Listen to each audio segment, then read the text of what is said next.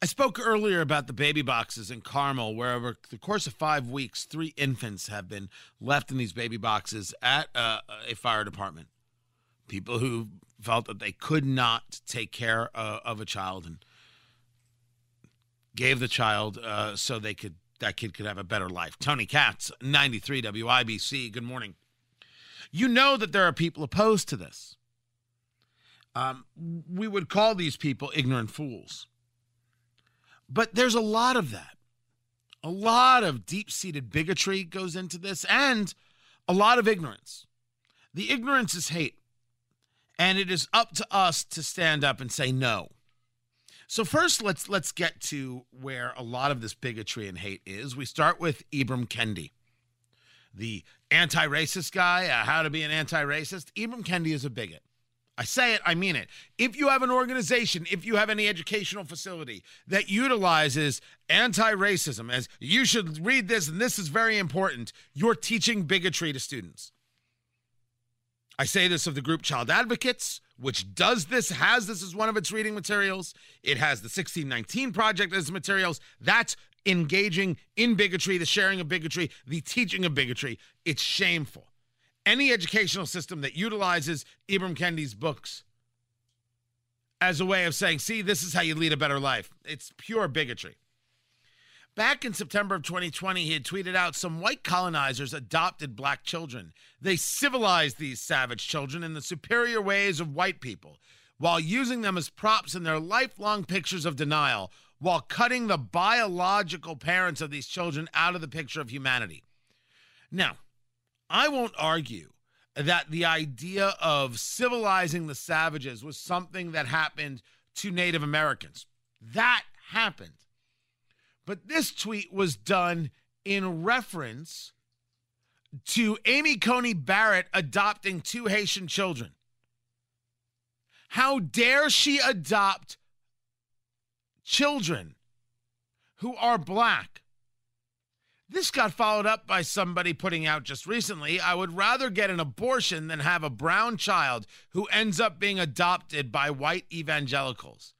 It is not a kindness to children of the global majority to give them to people who will traumatize them with self and ancestral hatred.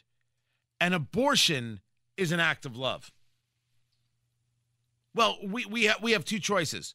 We can either sit idly by while that kind of evil gets spewed out in the world, or we can say actively no, and we can remind our children that the answer to that is no, that it is horrific. An act of love is saying, I can't support this child. I'm going to give them to a baby box so they can get the life that they so richly deserve. Hope for the best. That's an act of love. That's a selfless act. Or to an extent, you could argue it's a selfish act because you know you can't do it, so therefore you have to do this.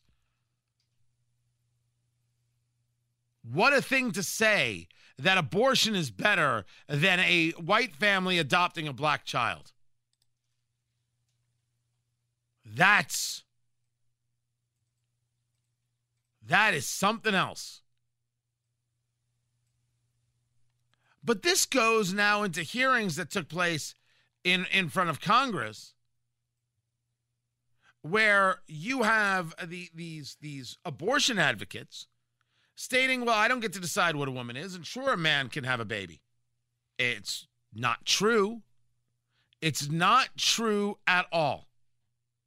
And these abortion advocates who will tell you that you can have an abortion anytime and up to any moment. So abortion should be allowed then, by your definition, for any reason, for any purpose, at any stage, right? I trust people to make decisions about their body, and then when relevant, I think that they need to consult their medical practitioners. Okay. And not if Congress. it is, listen, let me just ask you this question. If it is not lawful and morally acceptable to take the life of a 10-year-old child, I assume you agree with that, right? That would be wrong, correct? I believe that. Okay. That is and wrong. A 2-year-old child, same thing. That would be murder. We would all agree that's wrong. Then what is the principal distinction between the human being that is 2 years old or 9 months old or 1 week old or an hour old than one that is 8 inches further up the birth canal in the utero? What's the difference? Why is it okay in the latter case and not the former cases? I trust people to determine what to do with their own bodies. Wow. Full stop. Now, that's not the question, but of course, that's the defense mechanism. But what a societal thing that we can say abortion is better than adoption because you don't want black children having white parents.